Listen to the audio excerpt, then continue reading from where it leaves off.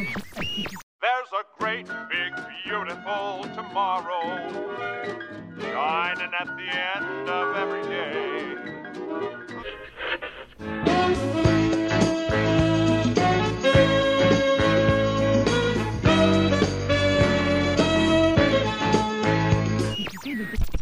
Hey, hold it. You're not a penguin, you're a chicken. I told you chickens to stay on the other side of the road. Okay, why did this chicken cross the road? Ah, that's funny. Hey, penguins, I got a joke.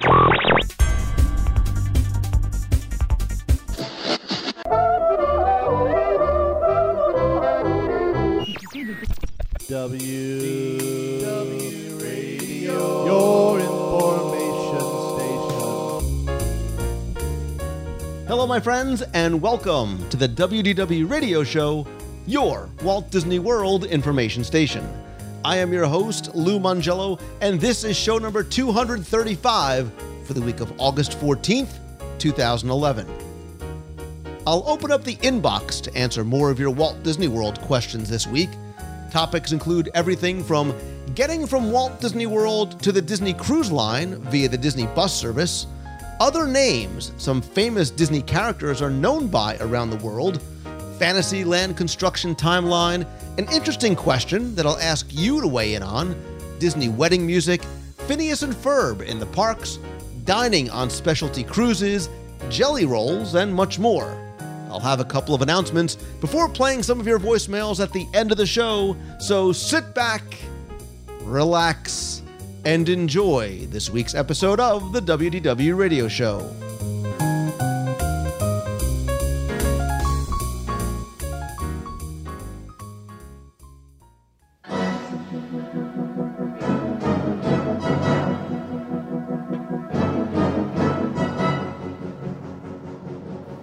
I love being able to share information about Walt Disney with you on the show and help you plan your next vacation and experience the parks in new ways and enhance that experience while you're there. And I enjoy being able to meet listeners at the Meets of the Month and other events and hear from you directly on voicemail, etc.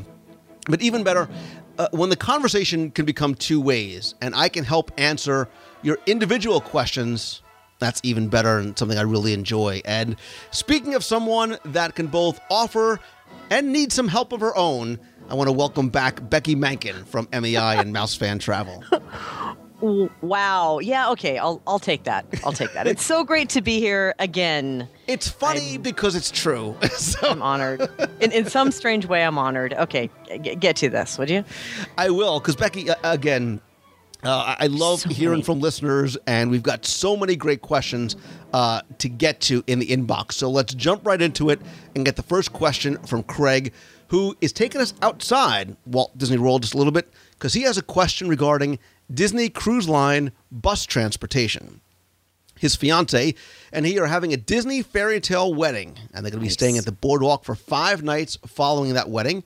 For the 6th night, get this, they're going to be staying concierge level at the Grand Floridian, and the following morning, you're going to be headed over to Port Canaveral for a 7-night Western Caribbean Disney cruise. Craig, you and your fiance, off to a great start. Just saying. My question is this. We would really like to take the Disney Cruise Line bus transportation to the port and back. But to do so, we would have to leave our car behind.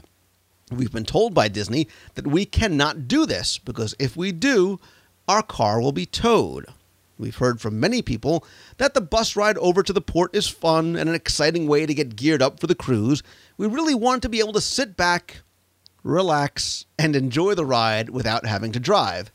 Is there any way we could leave our car at the Grand Floridian without having to worry about it being towed? Is it possible that the Grand Floridian can issue a parking pass that's valid for the whole week since we're going on a Disney cruise? Any thoughts you have on this would be greatly appreciated. Thanks for your help, Craig. Good news and bad news. Give them the bad news first. Start with the bad news. Yeah, I'm going to do that. Technically, you're only allowed to park at the resort for the nights you stay at the resort. That's the bad news. The good news, there are other options I think we can come up with here. First of all, they didn't say if it was their personal car or a rental car. Now, If it's a rental car, what you might consider doing is driving to the airport, returning the car at the airport, and then taking the DCL bus transfers to the port from the airport. That's an option. But even if it's your personal car, you could still do that and park in long-term parking at the airport and catch the Disney Cruise Line transfer bus. So that you can still have that enjoyment that they do on the buses, which of course are, they show cartoons, they do a pre-arrival movie that kind of lets you know what to expect when you get there.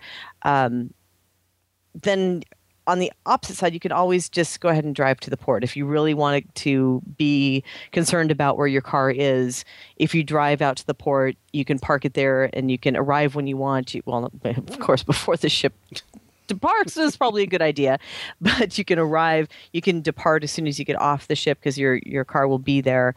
So there's a lot of different options here. Yeah, and I've done both. I've taken the bus transportation. I've driven out there. It's a very easy drive.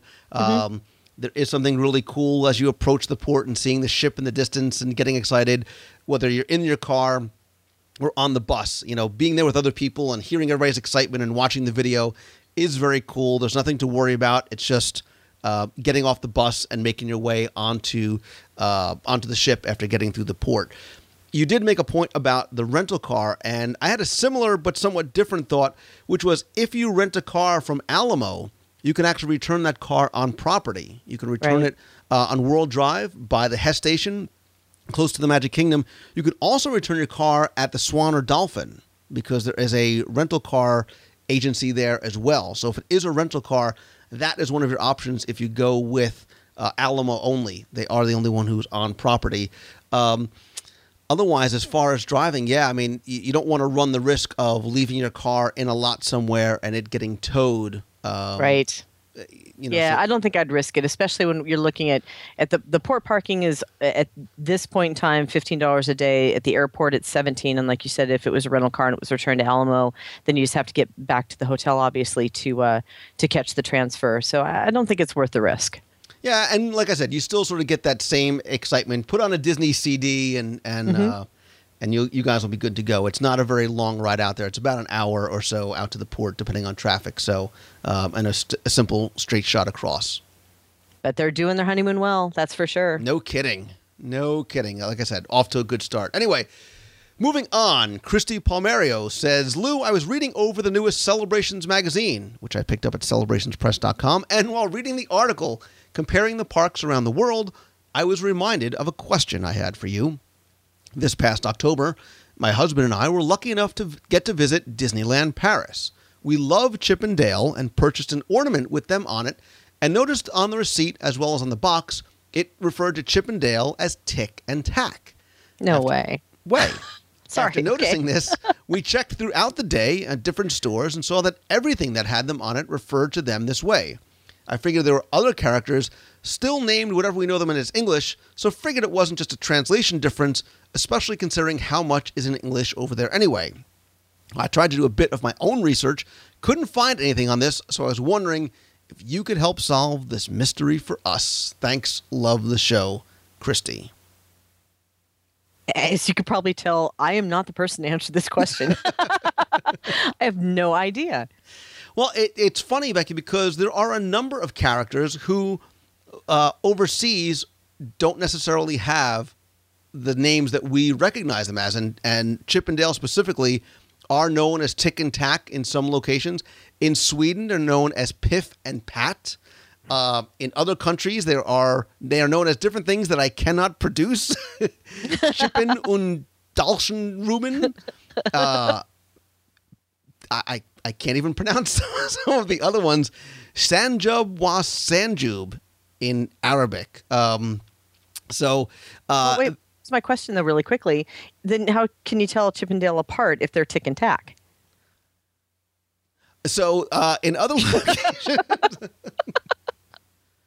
and Becky and Christy and others, Chip and Dale aren't the only ones that have different names in other countries. So you would think Mickey Mouse is Mickey Mouse everywhere, but he's not. And sometimes it's kind of a name that's somewhat similar. So in Iceland, he's Mickey Mouse, like Mikkimus. in other countries, I'm going to completely ruin the pronunciations. In Japan, he's Mickey Maasu, but in Italy, he's Topolino. In Mexico, he's Raton Mickey. You're still making this up. I am not making these up. I'm just mispronouncing them and offending people around the world, so please excuse me. I'll write these translations. I'll write these other names in this week's show notes. But Donald Duck, too. You would think he's Donald Duck here. He's Donald Duck in places like Germany and France. But other places, he's like Indonesia, he's Donald Bebek. And in Portuguese, he's Pato Donald. Okay. You sure these aren't just literal translations? Really? I don't know. Okay. But certainly I'm things going to go spend some time on a translator here really quick. Certainly Topolino in Italy for Mickey Mouse is very different than just Mickey Mouse. So it's interesting how they're referred to. Interesting. I learned something today. And if you are listening from another country and I have offended you, I am sorry. Or if you have your own translation or your own reference to a classic Disney character, email me or comment in this week's show. I'd be very interested to hear exactly what it is and mispronounce that name as well.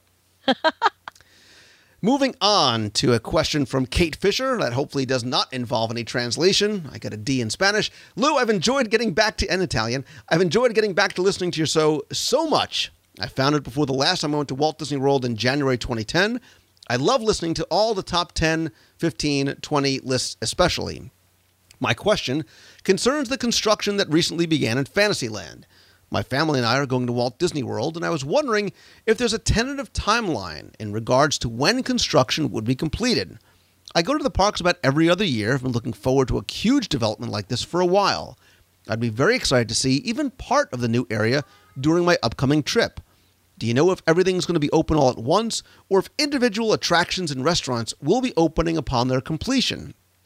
And about how long is this process supposed to take? Thanks so much. Keep up the great work. Look forward to the show every week. Again, that's from Kate Fisher. Kate, again, to use a Mankinism, I've got some good news and I've got some bad news. And the bad news is that for something like this, they won't sort of open things as they're completed. So if Be Our Guest Restaurant is finished, they're not going to open that and then eventually open up Maurice's Cottage and then the Little Mermaid attraction. Fantasyland, sort of the first phase of it, and we don't know specifically what attractions and restaurants and shows will be part of that, will open in phases. That first phase is set to tentatively open, subject to change without notice, in the spring of 2012. Again, we don't know what that's going to consist of. Becky, basically, by looking at sort of the construction that's going on there now, they are moving very, very quickly. You see the show buildings are up, facades are going up, a lot of the decorative elements are going up. So you would expect areas like the Beast Castle and the associated elements there, the Little Mermaid attraction to open as well as part of that. Things like Storybook Circus, the Seven Dwarfs Minecart, you don't know. You don't know what those phases are going to be until we start getting closer. Yeah, and this is a huge undertaking. It's not just that they're just doing one attraction. This is an entire land, and there's a lot of time and a lot of possible setbacks in there as well. So until then, hopefully they'll hit their spring target, and we get to enjoy some pretty stylish construction walls in the meantime and watch some cranes put some stuff together. And like you said, it is coming along. You between the two trips that I took from the first of the year till mid-year, there was a lot of difference and a lot of change. Yeah, I've been watching the progress very, very closely. And by very closely, I mean, as I'm sitting there eating my teriyaki chicken nuggets in Fantasyland, I'm watching construction go on. But they are getting this up. I mean, they are working literally around the clock to get this up. And you really start getting a sense of just how big this project is, how far back it is going to go, and how it is going to change the literal horizontal and vertical landscape of Fantasyland and how different it's going to be. I am very, very excited for what's going to come. I'm looking forward, at the very minimum, not just to the restaurants, of course, but to the visual elements and how the sight lines are very much going to change in Fantasyland. So I'm looking forward to, hopefully it's going to be early as opposed to late spring 2012 when we start seeing this open. That'd be great. So our friend Fiona from the UK says, Lou, I've been to Walt Disney World from the UK 11 times now and discovered on your show, which is wonderful for tips, knowledge, and ideas for my family vacations there. I hope you can help me with this idea that I have. I want to take my friends on a pre-college trip to Walt Disney World in 2012. What would be the best time of year to go for less queues, and would it be affordable for high school grads to travel to and stay at the resort? Love the show. Thanks for your help. God save the Queen, Fiona. Well, obviously, the best time for the fewer crowds are the official value season dates, which tend to be January to early February, late August into September. And you also see the best hotel room rates during that time, too, because it's low season, meaning that it's not as in demand of a time to go. September can be a little dicey in terms of weather, just because it's extremely hot still at that time and nice and humid still before it turns in October. So that January to early February, as long as you're avoiding the marathon season and avoiding any holidays that are happening in that time period, are really good targets.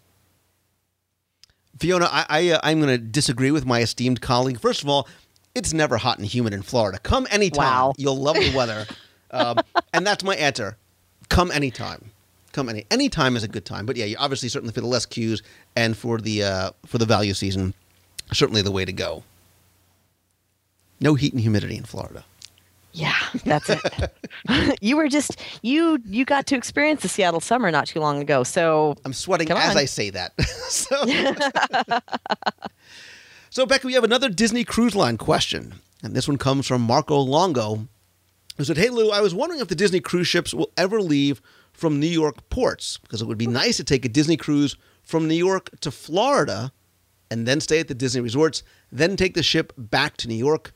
Response is greatly appreciated. Thanks for your time, Marco Longo. Becky, I sense you saying, Marco, I've got some good news and bad news for you. Yeah, that is that the theme of today, by the way, the good news, bad news thing? I bring the good news, you deliver the bad news. Wow, and there was no discussion there. You just kind of, yeah, okay. Anyway, yeah, the Disney Magic is scheduled to begin sailing from New York in June of 2012 is when it's going to start. And that's great news for a lot of people who've been waiting for a Disney ship out of the New York ports. Of course, the bad news is it doesn't go to Florida and stop there, so you can get off and stay in the resorts and then come back up for any period of time anyway. But the great news is they have a 2-night cruise to nowhere, which is out of New York, which is in June, July, and August. They have 3 sailings. It is just get on the ship and enjoy for 2 nights. That's a great option, especially for people who've kind of been kind of iffy about a cruise experience. So that's going to be a great option for them. There's also 8-night sailings from New York to the Bahamas. That does stop at Nassau and Castaway Cay and, oh yes, Port Canaveral for a day.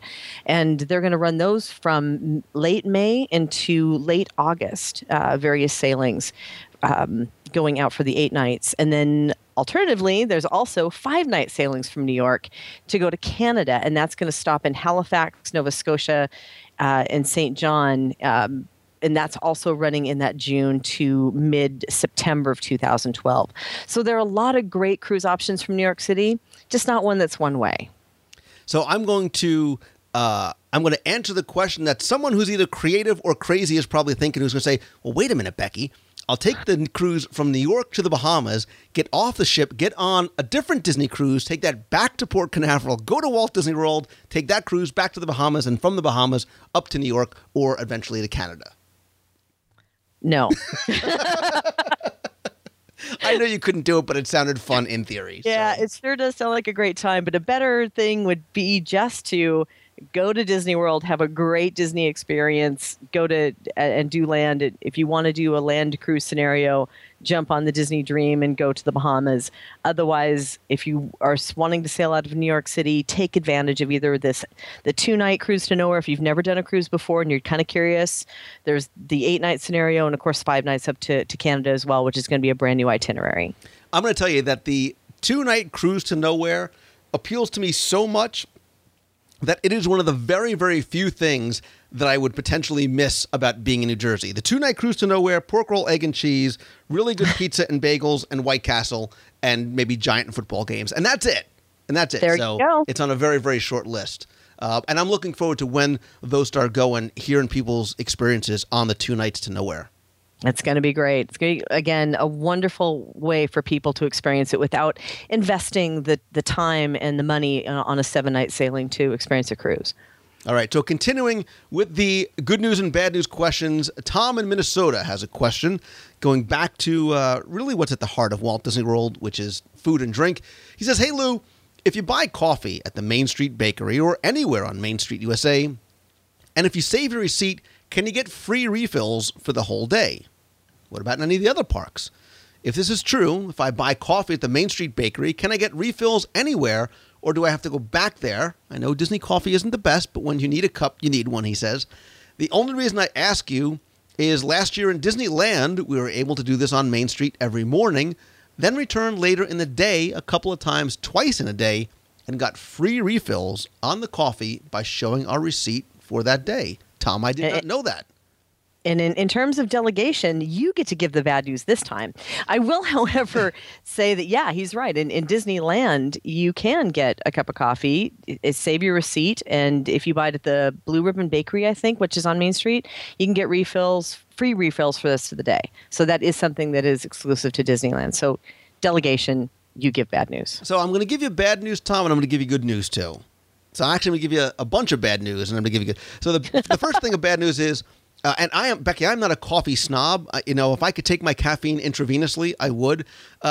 You're right about the coffee. Maybe Nescafe, not the best coffee. Dunkin' Donuts, you have a huge sponsorship opportunity. Come on in. Open up a Dunkin' Donuts, just saying. Yep. Not a Starbucks guy. But unfortunately, if you buy coffee at Main Street or in the parks or anywhere, insert asterisk here, you cannot go back with your receipt and get a refill later in the day. However, there's always good news. There's always a silver lining, light at the end of the tunnel, pots of gold at the end of the rainbow. You get the euphemism. You can, if you are staying at a Walt Disney World resort, as well you should, the resorts have refillable mugs in their food courts. They run about $13.99 plus tax, and they allow you to get free refills at your hotel for the duration of your stay. So coffee, soda, iced tea, hot chocolate, any sort of the beverage dispenser drinks you can get. Again, big caveat, at your hotel for the duration of your stay. So that $14 mug you cannot bring back 2 years later, saddle up to, the mile-long bar, if we're still there in Frontierland, and ask to have a refill on coffee. So a little bit of bad news, a la Becky Menken, lots of good news from Lou Mongello. Wow. And you realize that you just kind of killed off your possible Starbucks endorsement, right? Just saying. Starbucks, give me a call. Give me a call. And then you will retract what you just said earlier. I don't even know how to order from Starbucks. I need a mocha, frappe, latte, chai, vent. I just want a medium coffee. Just give me a medium coffee with milk. Skinny. Whatever. Skinny. I've never been called Three skinny. Anyway, Splenda. Robert from Chattanooga, Tennessee said, Lou, on our trip in September, I used your advice to look high and low for details and discovered several. One that stood out to me was the kitchen set at the Carousel of Progress. On the baseboards near the table are several scuff marks. Robert, I love this email. At first, I was surprised that Disney overlooked it during a refurb. But after focusing on it just a moment longer, it occurred to me that it's yet another small detail that is, in fact, very much indicative of the Imagineers. Of course there's going to be scuff marks on the baseboard as the family slides in and out of the seat. Love it. Great observation, Robert. Now for my question. In episode number 195, you discussed what attractions you'd like to see again and also discussed Captain EO, and it made me wonder if you could temporarily replace any attraction or ride with a more current theme while using the same building, track, or stage, what would it be? Peter Pan is my family's favorite attraction, and I'd never really want it to happen, but imagine using the same system to temporarily house a ride based on the movie Up. What temporary or even permanent replacements would you like to see? Thanks for what you do, Robert in Chattanooga. Robert, again, I applaud your observation of those kind of details and how Disney makes sure things are weathered and looked the way they're supposed to be for that time period. But you ask a very, very intriguing question.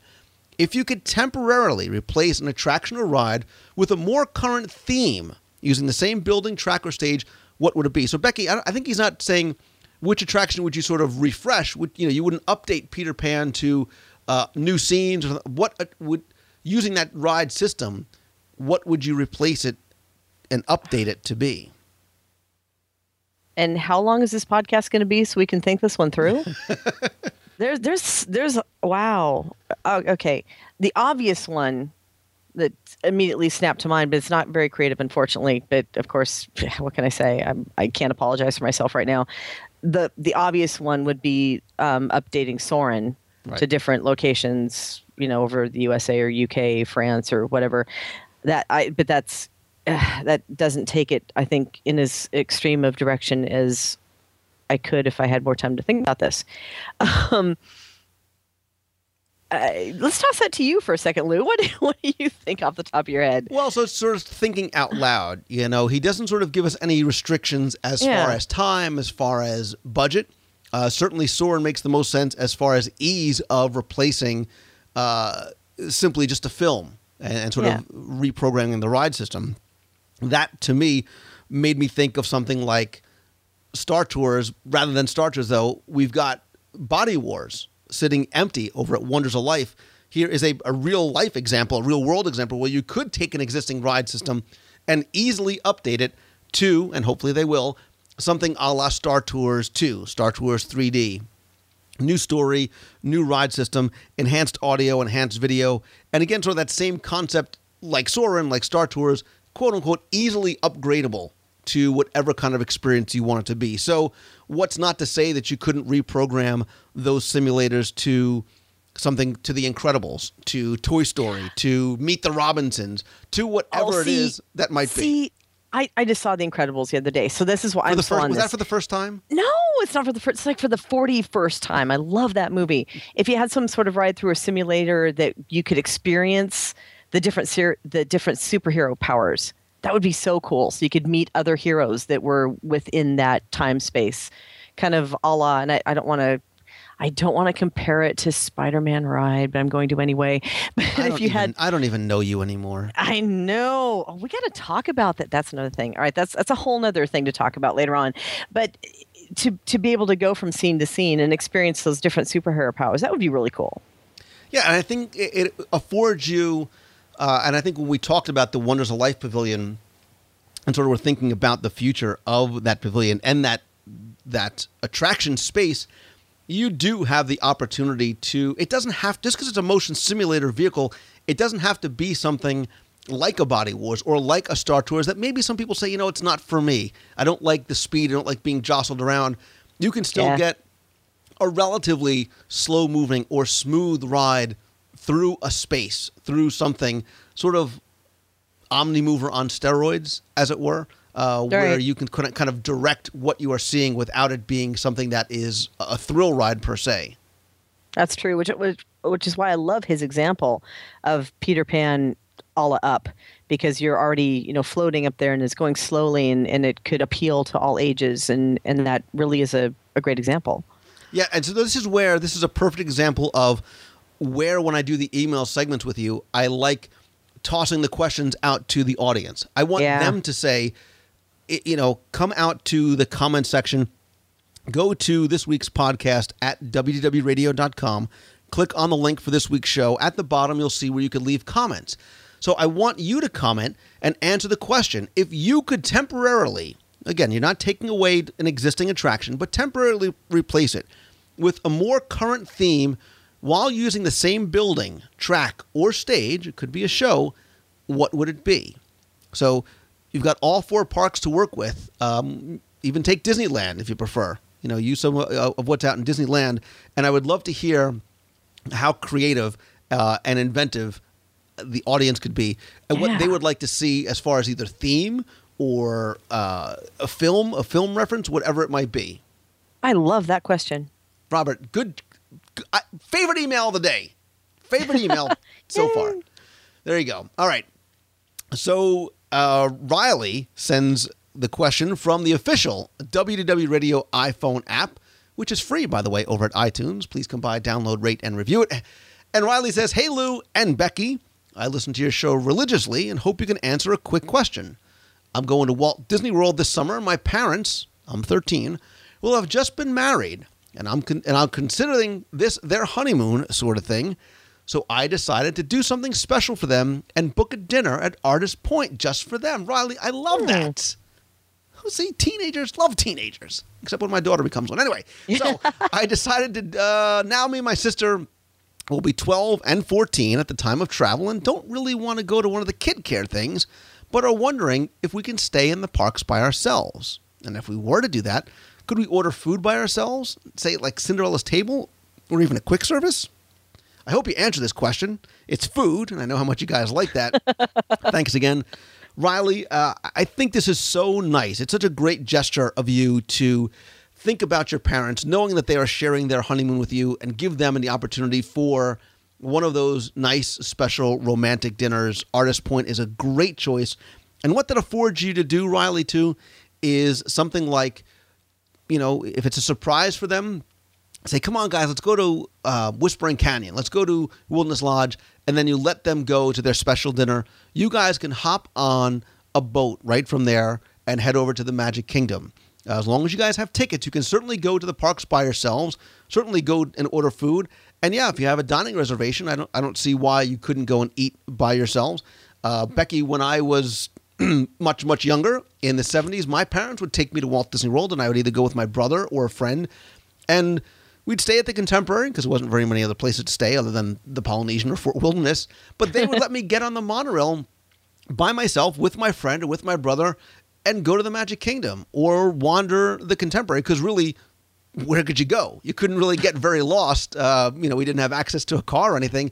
And there is still that trust factor, knowing that while I probably wouldn't let my 12 or 14-year-old go off on their own, again, overprotective parent, in Walt Disney World, I certainly would. Yeah, you do kind of have that more sense of security with your kids at Disney World with the familiar locations and the security. And I think it really does depend on the kids. Obviously, the parents are going to know if their kids are going to be okay to go running around by themselves at that age. Sounds like, you and your brother had a good time, and that explains a lot. Wait a minute. I'm gonna get so in trouble for that one. It was kind of subtle. It was a subtle dig. Anyway, moving on. Yeah. But I think, like you said, it's a wonderful gesture to allow them some time by themselves, and like you said, Artist Point is a great choice. Yeah, and if it helps, in case your parents do want to put you in the kids clubs, the maximum age is 12, so you can't. So there you go. But you know There's what? Your decision. But look at it. They can go, the parents could go to Artist Point. They can have a great time at Wilderness Lodge. They can go to Whispering Canyon or eat at Roaring Forks. They could walk around. They can talk to some of the cast members there. They can go check out the Carolwood Room over at the Villas of Wilderness Lodge. They can go down by the marina. They can see the geyser. There's a lot to do and walk around there and enjoy while their parents have a couple of hours for dinner by themselves. Agreed. There you go. So Paul says, "Hey Lou, first of all, I want to compliment you on your podcasts. I thought the two podcasts about Main Street were great. You and Jim Corcus did a great job. Hope you do more of that type of show for the other lands. Paul, I promise we will. I must admit, I am one of those people that just walked by and didn't smell the roses, but now that's going to change, and I will start looking around. On another note, October 1st is the 40th anniversary of Walt Disney World opening. Do you know if Walt Disney World is planning any special events or happenings during the year? Are they waiting until October 1st, or is nothing happening? I'm asking because my wife and I are going to cruise Alaska on the Disney Wonder this summer. That makes me smile, and would hate to miss the anniversary. If they are having something special, we may have to plan a second vacation. Please let me know and keep up the good work, Paul." Paul, thank you. I'm glad you're enjoying the show. I'm glad that it's helping you enjoy and appreciate the parks more. As for October 1st, 2011, I smiled as I read this because as the time of us recording this show, there have been no plans officially announced from Disney about the celebration of the 40th anniversary. Speaking totally from myself, just my own speculation, maybe it's a little bit of hope as well, I would have to think, Becky, that Disney will somehow, some way, recognize the 40th anniversary on or about that day. I don't know if they'll do something leading up to it, but Disney themselves will hopefully do something to recognize the anniversary of Walt Disney World on October 1st. I have to agree with that, especially seeing the amount of merchandise that has been coming out and posted with the 40th anniversary logo wear that's on all T-shirts and all kinds of merchandise, right? So if it's that big of a deal to put it into merchandising, there's got to be some sort of way that they're going to recognize this anniversary. They have to. I agree. But like you said, we've not heard anything. It's all rumor and speculation as to when and or where and or if a special event or happening is going to happen. But I guess we just have to wait and see. But Paul, if you're even contemplating, or by contemplating I mean looking for an excuse to plan a second vacation, I'm going to tell you that we, collectively, the WDW Radio family, will be celebrating the 40th anniversary in our own special way. Yeah. On a very special WDW Radio. Last year, we had a 24-hour live video broadcast and chat from Walt Disney World for no reason other than the fact that I was crazy and to do some fundraising for Make-A-Wish.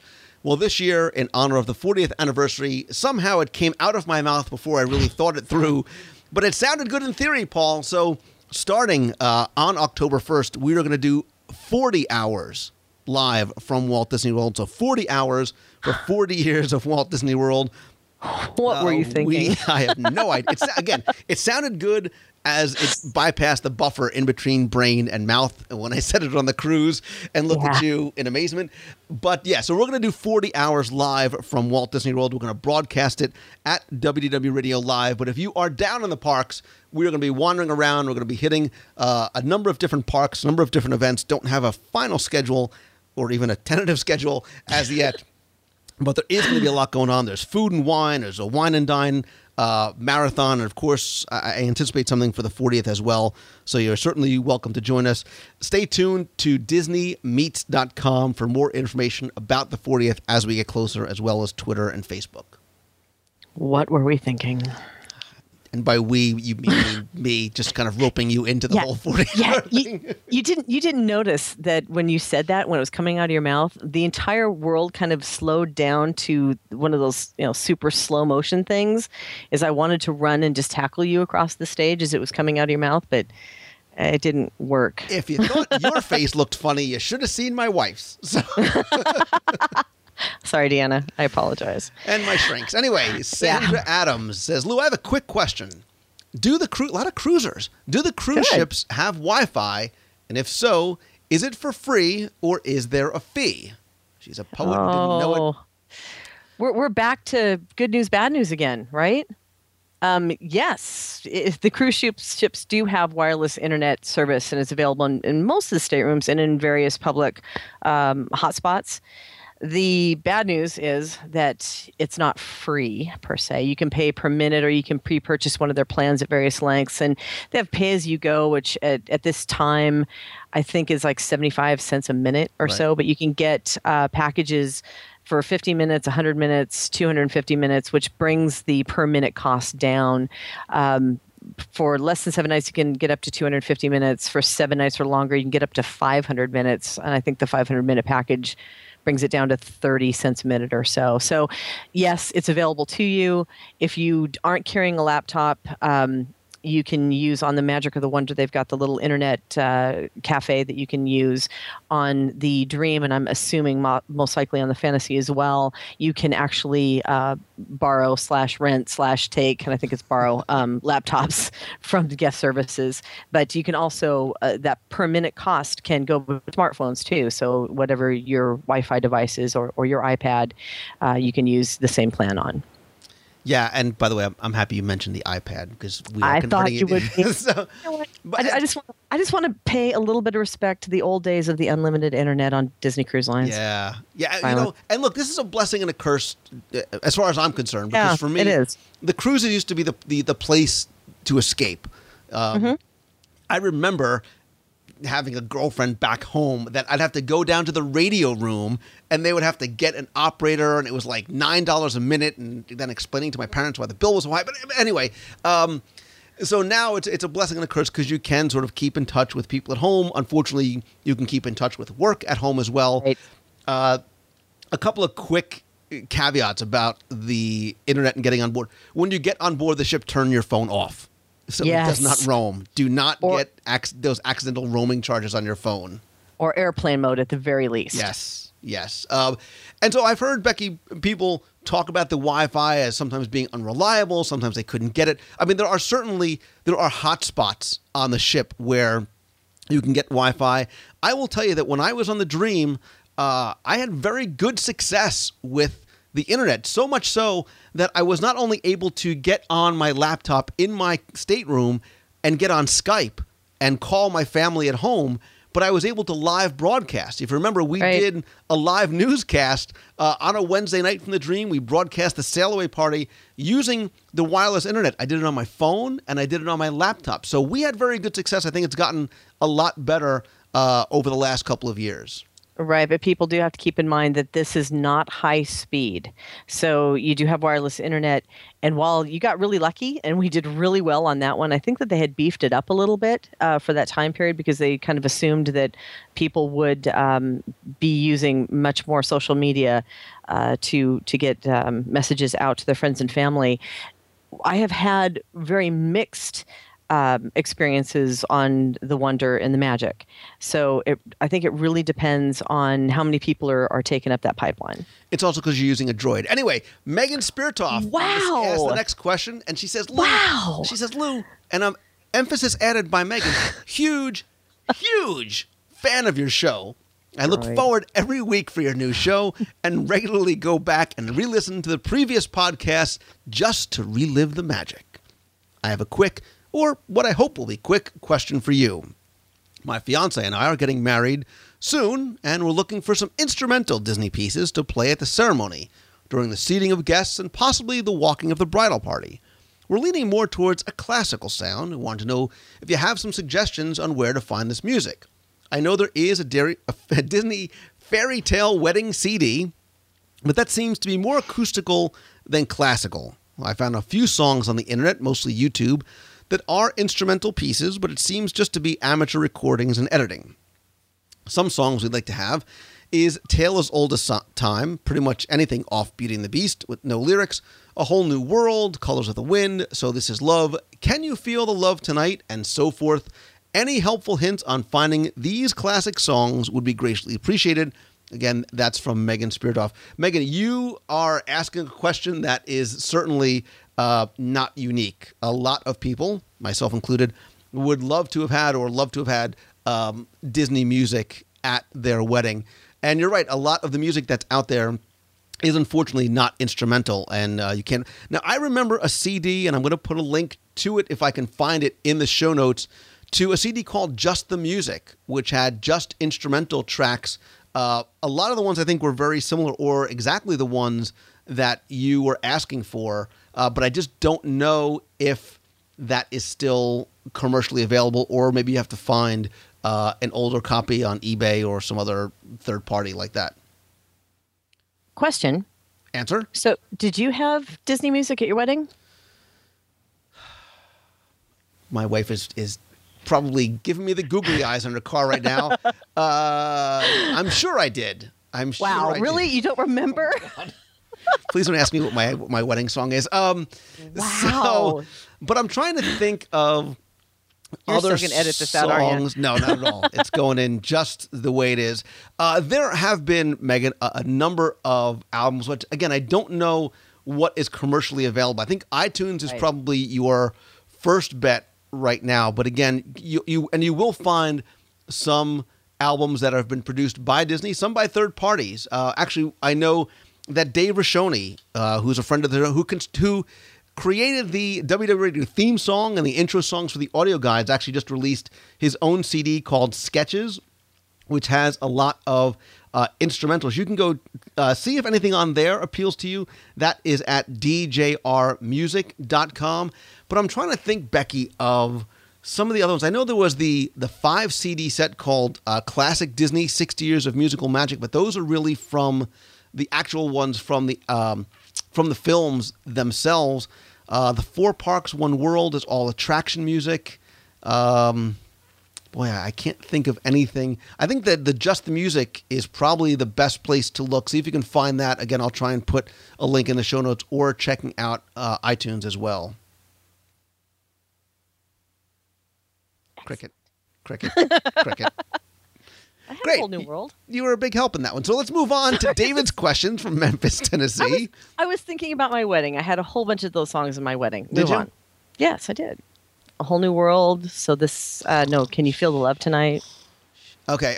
David says, my family, thanks for the trip down memory lane. My family really you're enjoys welcome. the Kim Possible World Showcase Adventure at Epcot Center every time we visit Walt Disney World. Do you think this attraction of sorts would ever be modified to use Phineas and Ferb characters? Dr. Heinz Doofenshmirtz of DEI and Agent P would seem to be natural fits as villain and hero for the various adventures. Have you heard any rumors of this attraction being updated? Please know that the time and effort you put into WDW Radio are very much appreciated. Thanks again, David from Memphis, Tennessee. David, that's a great idea. You know, we've been talking on this and previous email segments about updating and changing attractions, how we would sort of maybe modernize them temporarily or even permanently. And I love the Kim Possible World Showcase Adventure. And actually, we're going to have a full segment about Kim Possible on the show.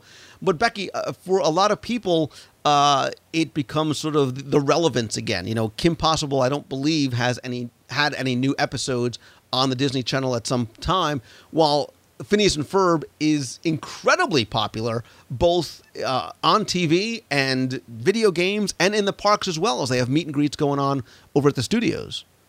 Right, but I think the Kim Possible thing, so much of the adventure is tied to the things that happen, like the communicators, right? So there's a lot of pieces that are put together for Kim Possible. While everything does have to grow and change and be updated, I hope that they don't change it, personally. I kind of like that. Well, so my thinking was the same. I don't think that they should necessarily replace Kim Possible because it is saving the world. That was her job, was to save the world.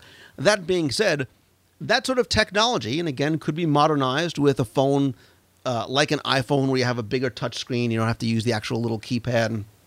Right. You could do that in other parks. You could do it at the resorts. You know, there's lots of ways to sort of implement that technology and different characters, not necessarily replacing Kim Possible, but they're doing something very similar to that out at Aulani. Who's not to say that they couldn't do a Phineas and Ferb Doofenshmirtz adventure at, you know, pick the resort of your choice, Contemporary or one of the other resorts, or multiple resorts as well. Good point. Taking an idea that works and expanding on it. Absolutely. So, again, there's an opportunity here if anybody has any suggestions of how or what they would like to see. Again, it's funny. Phineas and Ferb is one of those things that I think of things like the Kingdom Keeper series of books aimed at a certain demographic, aimed at the younger set, but seems to appeal to a much wider audience, adults included. So I think a lot of people might like to see a Phineas and Ferb interactive experience like that come to the parks. I guess I have to go watch Phineas and Ferb now. I was going to say, you've never even heard of Phineas and Ferb. Of course I've heard of Phineas and Ferb. I just haven't actually sat through an entire episode. I'm getting a migraine. Anyway, moving on to Auburn, Maine, and a question from Mike. He says, "Hey, Lou, wondering if you can help me with a question that may involve food. My wife and I and two children, ages 12 and 4, are heading to Walt Disney World along with my parents for 9 days to celebrate my son's 4th birthday. We have a fun plan for this day of his birthday: Blizzard Beach in the morning and early afternoon, back to our hotel, Wilderness Lodge, in the late afternoon to ride Sea Racers, dinner at Whispering Canyon Cafe, then an Illuminations cruise to top off the evening. Your son and the rest of his family are lucky people. That is a great way to spend the day. Again, completely outside the parks. Yeah, great experiences outside the parks. So originally, we had booked Breathless 2, but got an unfortunate call that it would be out of service indefinitely. Disney rebooked us on a pontoon boat in its place. After watching a video of you tooling around on Breathless 2, we were a little disappointed not being able to experience it, but the pontoon boat offered a different possibility: more food on board. So here's my question. I'd love to top off our evening with a kitchen sink at Beaches and Cream after Illuminations, but worry that this may take too long for our 4-year-old. Is it possible to arrange a kitchen sink to be served on our boat during an Illuminations cruise? Might be a challenge in the Florida heat. If this doesn't work, what other food ideas would you suggest to plus up the boat ride experience for our group? Love the show. Look forward to it every week. Keep up the great work. Again, that's Mike from Auburn, Maine. Mike, I love this question. I love how you're celebrating your son's birthday, and I love the outside-the-box thinking. I love the kitchen sink on the pontoon boat thinking. Again, here's a good news, bad news answer for you. Becky, wanting to crush the dreams of your small child, is going to tell you that you cannot get a kitchen sink delivered to your pontoon boat. But putting that one in my lap, why Absolutely. don't you? But you're right. You're right. You cannot take a kitchen sink out onto a pontoon boat. I think if it would be soup, formerly known as ice cream. And wow, what a mess that could be. And you can't. Well, unfortunately, you can't get a kitchen sink to go. You can't get it from the walk-up counter, and they can't really sort of box it up to. That's an indoor experience, I think, in beaches and cream experience. However, there's always the spin. Obviously, the pontoon boats themselves have a variety of snacks like chips and sodas and so forth. But you can also work with them to provide other food options because you can order things through private dining at the resort. So if you're doing an illuminations cruise, you can order through private dining from the yacht club and the beach club to have other things brought onto the boat. Yeah, I did a Wishes pontoon boat cruise years ago. My publisher took us out a number of years ago and got a phenomenal cake that was just delicious, and they had champagne and hot chocolate. It was wintertime. So you can do those kind of things. You can certainly add it on. The other alternative, too, is to try and get the 4-year-old to nap earlier in the day. This way you wake them up after illuminations. Come on, kids. We're going for listen, what 4-year-old isn't going to wake up for ice cream? Oh, no doubt. There you go. But you have a lot of different options. And for a family, the way you want to experience that birthday, I actually think the pontoon boat is a better option. I think things happen for a reason for you, and that's a better, more enjoyable, more comfortable option for everybody because you can sit sort of next to each other and across from each other as opposed to sitting in breathless where it's 3 in the front and then 2 in the next couple of seats. So I think you're really, really going to enjoy the pontoon boat and the view of illuminations you guys get. I agree. There you go. So Joe says, hey, Lou, and possibly Becky, love the show. I have a quick question for you two. I'm going to Disney World soon, and it'll be my first time that I've been doing it there since I turned 21. I've heard you talk about jelly rolls a lot. Once again, Lou smiles, but I was wondering what the age of the crowd usually is.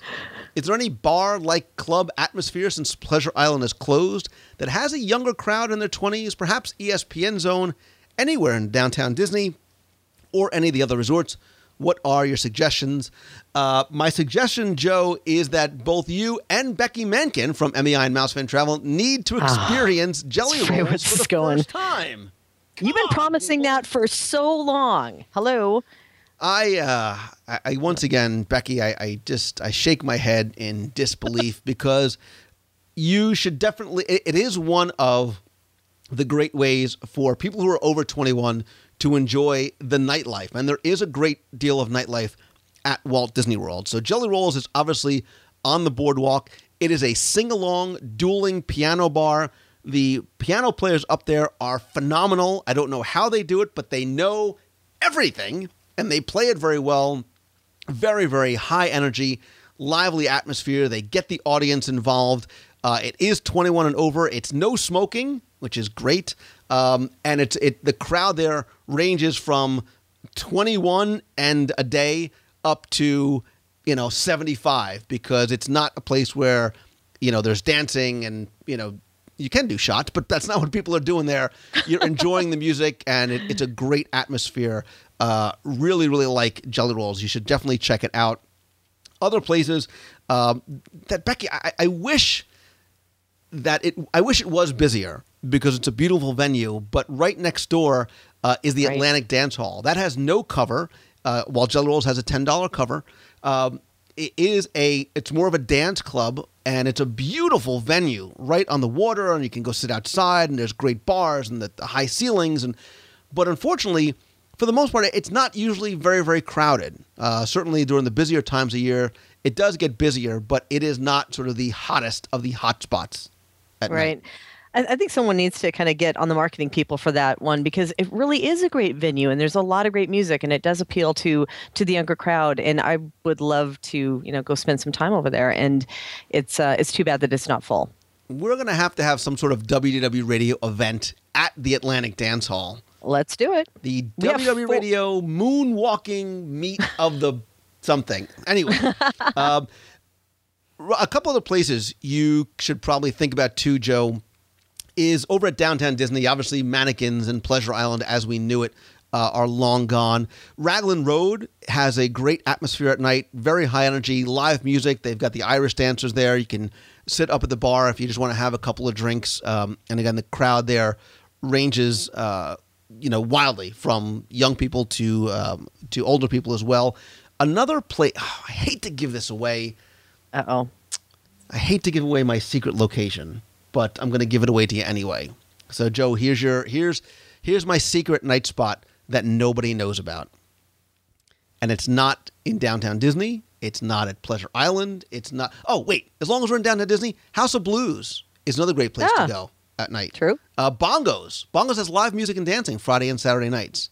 Alas, the secret location I'm telling you about is actually at a resort. And it might not be the resort you're thinking of. Becky Menken, you are just dying for me to tell you, aren't you? You have no idea. You're so going to go to karaoke, aren't you? I am not karaoke at Kimonos, which I love. They have off the best sushi. Oh, another secret. Kimonos, best sushi on property, karaoke about 9:30 at night, which I don't do. Although I think I did moonwalk there one night. Anyway. But yes, you did. The place that do you have any clue what I'm talking about? I don't. I'm afraid. I'm very afraid. You should not be afraid, because if that's the kind of entertainment you're looking for, believe it or not, Joe, if you head on over to Disney's Coronado Springs Resort, Rick's Lounge is the secret hotspot. Rick's Lounge has it has a DJ. It's got a dance floor, very cool, funky, high energy atmosphere, while there's still sort of comfortable couches and chairs you can sit off to on the side. There's a few TVs there as well. There's a private room in the back. Secret location, Rick's Lounge. To see Becky move it, shake it, celebrate it on the dance floor, that's where you got to go. Oh, you wouldn't that. No one would want that, really. We'll but I do have a great video of you on the cruise ship, but that's another story. Hey, wait a minute. I thought we were friends, or at least acquaintances. Anyway, so there you go. That's my secret location. It's worth a trip out there if that's what you're looking for. Certainly, Thursday, Friday, Saturday nights. But you can also visit their website, and I'll put that link in this week's show notes. So Rob Mayer has a question. Back to food, as if we ever left it. His question is about character dining, and he's thinking of doing Donald's Safari Breakfast, formerly known as Breakfastosaurus, over at Disney's Animal Kingdom. Should we do it on a day that has extra magic hours in the morning, or on a day that does not? If we do it on a day that has extra magic hours, would we be able to get into the park even earlier than the extra magic hours? Great question. Your thoughts? Rob Meyer, Becky Menken. Well, breakfast over there is served from 8 o'clock till, 10 or 10:30? I think it's 10:30, right? Please tell me that I'm right there. And if Animal Kingdom generally opens at 9 or so, then on extra magic hours, it would be 8 if it's the early morning magic hours, right? Right. So I think, honestly, if you're trying to avoid the larger crowds, as extra magic hours usually draw the larger crowds, I'd avoid it on extra magic hours. Yeah, and I know they have the character dining entrance all the way to the right-hand side, so right. You can get in there a little bit earlier. A few minutes. So if your reservation is for 8 o'clock or 8:10, whatever, they'll let you in a few minutes earlier, but you're not going to let you in at 7:30 or 7 o'clock and have anything else that's open. Yeah, so I would say that it really isn't worth it if you're going to battle the larger crowds from an extra magic hours day. But remember, Animal Kingdom is not a half-day park, so Rob and his family should be spending. We did. I know, Becky, you don't listen to the show, but somewhere way back in the archives, there's a show about how and why and my way to experience Animal Kingdom, not over a half day, not over a full day, 2 days. Wait a Animal minute, Kingdom, 2-day park. You might remember I actually wrote an article for Celebration Magazine. You've heard of that, right? I have. I think it was late. I think your article was late, as a matter of fact. Like this one is actually. Guess what I'm doing after we're done recording? Nice. But yeah, you're right. It is a full day park if you really kind of slow down and enjoy it and take in all the things that are available to take in at the park. Absolutely. And I love that breakfast, by the way. I love that breakfast, too. So, Harry LeBreau. Actually, the one I really love is Tusker House. Going to Tusker House? Yes. That's the one I really love. Great food there. Dare I say, better than Boma. Anyway, moving on. Yeah, listen. I throw it out there. There, we got to start doing restaurant comparisons. That's the next thing. We got to start doing restaurant comparisons. As long as they're sponsored by Mouse Fan Travel, I am all over it, sister. I'm on it. You've seen me eat. It's okay not a pretty sight. Anyway, I Henry know. LeBreau. Just saying sushi. Oh, mama. Pile of sushi gone in 2.3 seconds. Go. My first of three. Henry LeBreau says, my wife and I are staying at Port Orleans Riverside and was wondering what episode number of the podcast was dedicated to that resort. They've stayed at various resorts, but not Riverside. And they're also looking for hints at what the best possible room locations would be to request.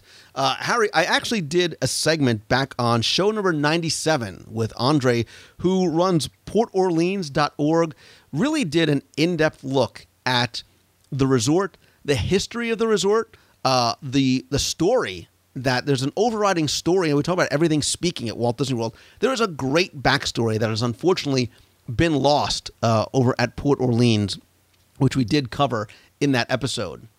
We also have an article about Port Orleans, the entire resort, in issue 4 of Celebrations Magazine. You can get those back issues at celebrationspress.com. And as far as the best possible room locations to request, again, it sort of goes on what you like, what you feel it's important to be close to be. My favorite place in Riverside is, remember, Riverside has 2 sets of rooms. There's Magnolia Bend and there's Alligator Bayou. Alligator Bayou, I like to be in building 14 because you are close to the Sassagoula. You're also close to the main house with the food court, the shopping, and the lobby and the marina right there. In Magnolia Bend, I like being usually either in the Magnolia or the Oak building because they are close to the pools and they're also close to the bridges over to Old Man Island and the bridge back to, again, if you need to take the bus or anything, you can go right to the South Depot right by the main lobby. Scary, we agree. Oh, my God. I know. Imagine that. It's the whole Magnolia Terrace building is actually my favorite just because of the easy access to the main building. And I do kind of tend towards the main buildings. I really do like that whole style. Plus, back over in that corner, it's a little bit more quiet at night and it has a different atmosphere than the Alligator Bayou area. But of course, remember, too, in 2012, we also have the new Royal Rooms. Yeah. That are coming online for Port Orleans Riverside, which those were amazing when we had a chance to see those. So it's definitely my favorite of the moderate resorts. Yeah, it is mine as well. And the one thing that's interesting about Riverside, Becky, is it's much like Port Orleans itself with French Quarter and Riverside. Port Orleans Riverside is almost like 2 separate resorts because the theming of these antebellum mansions versus Alligator Bayou are so very different. And there are certain places, especially in Alligator Bayou, and I'm really starting to tend towards a first-floor room in Alligator Bayou right by the Sassagoula, where you get that sense, a la Wilderness Lodge, that you are transported somewhere else. You are somewhere in kind of that deep south, Louisiana kind of thing. Not deep south as in Naples, Florida, because that's not really the south, but deep south as in Florida, because you've got a lot of greenery. You've got a lot of large trees. You've got the river right there. And it's a very much, even the theming of the rooms, it's sort of that transportation to somewhere else because you've got sort of that, the logs as, the bedposts and the dark woods in there theming-wise, which I really like. So I'm tending lately towards Alligator Bayou, first floor, building 14. Okay.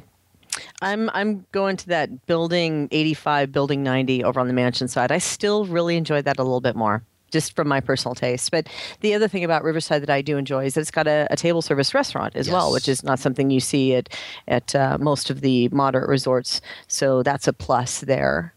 Yes, I agree whole. And that's unfortunately the one thing that's missing over at French Quarter is that you don't have that sit-down restaurant there. Right.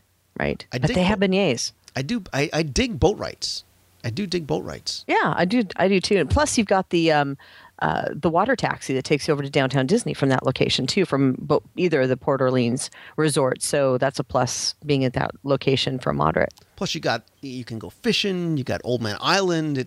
I really like Port Orleans. So I got to go back there again too.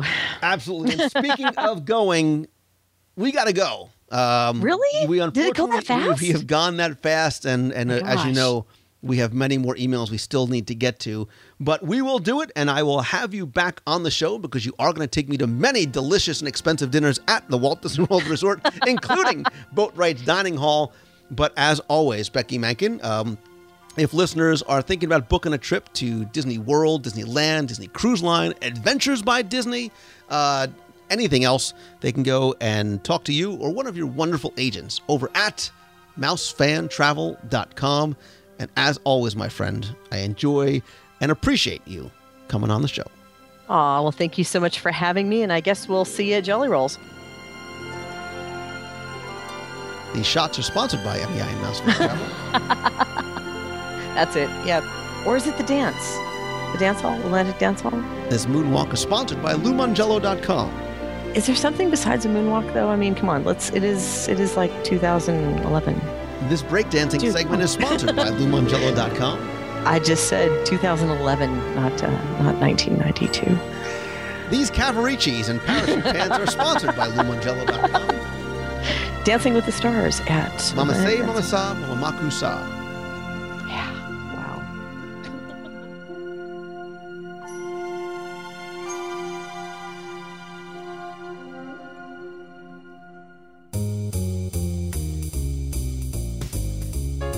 That's going to do it for this week's show. Thanks so much for taking the time and tuning in this and every week. Please come by the website at WDWradio.com and comment on this week's show. Visit the podcast section, click on the show notes for number 235, weigh in on some of our questions or some of the topics we covered. Let us know your opinion on some of our answers or some suggestions of your own. You can also call the voicemail anytime, toll free at 888-703-2171 or email me directly at lou@wdwradio.com. While you're on the website, be sure and explore all the different ways that you can get some of the magic of Walt Disney World anytime, anywhere. I've got the audio tours of the Magic Kingdom on CD or download, trivia books, iPhone apps, including the Disney World Trivia app and the free WDW Radio app. We also have the entire archive of the podcast there, so you can go listen to any episode you may have missed, going all the way back to episode 1. A lot of them are evergreen, including the interviews and the vacation planning tips and the reviews. There's also daily blog posts, new contests, a lot of new contributors to the blog, photo galleries, videos. I'm going to try and release some new ones in the next couple of weeks, I promise. Also, don't forget that in addition to the podcast, join us every Wednesday night at 7:30 p.m. Eastern for our live weekly video broadcast and chat on the WDW Newscast. You can visit it at wdwnewscast.com. There we'll talk about this week's Walt Disney World news and discuss it real time in the chat, so it gives you an opportunity to be part of the conversation and the show. And if you can't make it live, that's okay. You could watch the video on YouTube or on the WDW Radio blog, where you can comment there. You can also catch the audio in the iTunes feed as well. So please come by and subscribe to the show over in iTunes. Also, I want you to come by and join the community. Meet other Disney fans on our discussion forums or in person at the Meets of the Month and other events like the WDW Radio Cruise on the Disney Dream in November 2012. And in just a few days, I want you to please, if you're out there, come by our booth over at the D23 Expo. We'll be over at the Collectors Forum. And if you can't make it out there, we're going to bring the expo to you during our full live coverage from our booth and the expo floor. You can watch and chat during all 3 days over at d23expolive.com. Be sure and follow me over on Twitter. I'm at Lou Mongello, and join the Facebook page at facebook.com/WDW Radio. Visit LouMangello.com to find out a little bit more about me, some of the other things I'm involved in, including private tours of Walt Disney World, speaking opportunities, our charity work with the Dream Team Project to benefit the Make-A-Wish Foundation, and lots more. Speaking of the expo, real quick, if you are going to come by, be sure and say hi to the rest of the team from Celebrations Magazine. Tim Foster's going to be there. Jessica's going to be there. We got some exciting news coming very, very soon. And also, we're going to be sharing the booth with our friends from Mouse Fan Travel, Becky Mankin. Her team is going to be there. They are, as you know, not only great friends of the show, but they are my recommended travel provider for all your vacation planning needs. So if you're coming out to Walt Disney World or to Disneyland or Adventures by Disney or on the WDW Radio cruise, she and her team of agents give you the best possible prices and discounts, an incredible level of personal service, all at no extra cost to you. Check them out over at mousefantravel.com. When you are coming to Walt Disney World, maybe you want a house, maybe you want something a little bit bigger, a 2-bedroom condo, maybe up to a 7-bedroom home with multiple master bedrooms, a complete kitchen, private pools, spa, game rooms, movie rooms, lots more. Check out our friends over at allstarvacationhomes.com. And if you want to stay right in the heart of Walt Disney World, you know I love the Walt Disney World Swan and Dolphin. They've got 17 world-class restaurants. I love my Blue Zoo, my Il Molino, my Shula's. They've also got the Heavenly Beds, the Mandara Spa, lots of other Disney benefits, and a very good pool, by the way. You can check them out over at swananddolphin.com. And just a quick note for those of you that missed this past week's WDW newscast, which was a little bit different because I didn't get a chance to cover the news, but I did want to talk about some things that were going on for me personally and how they were going to affect you and the show.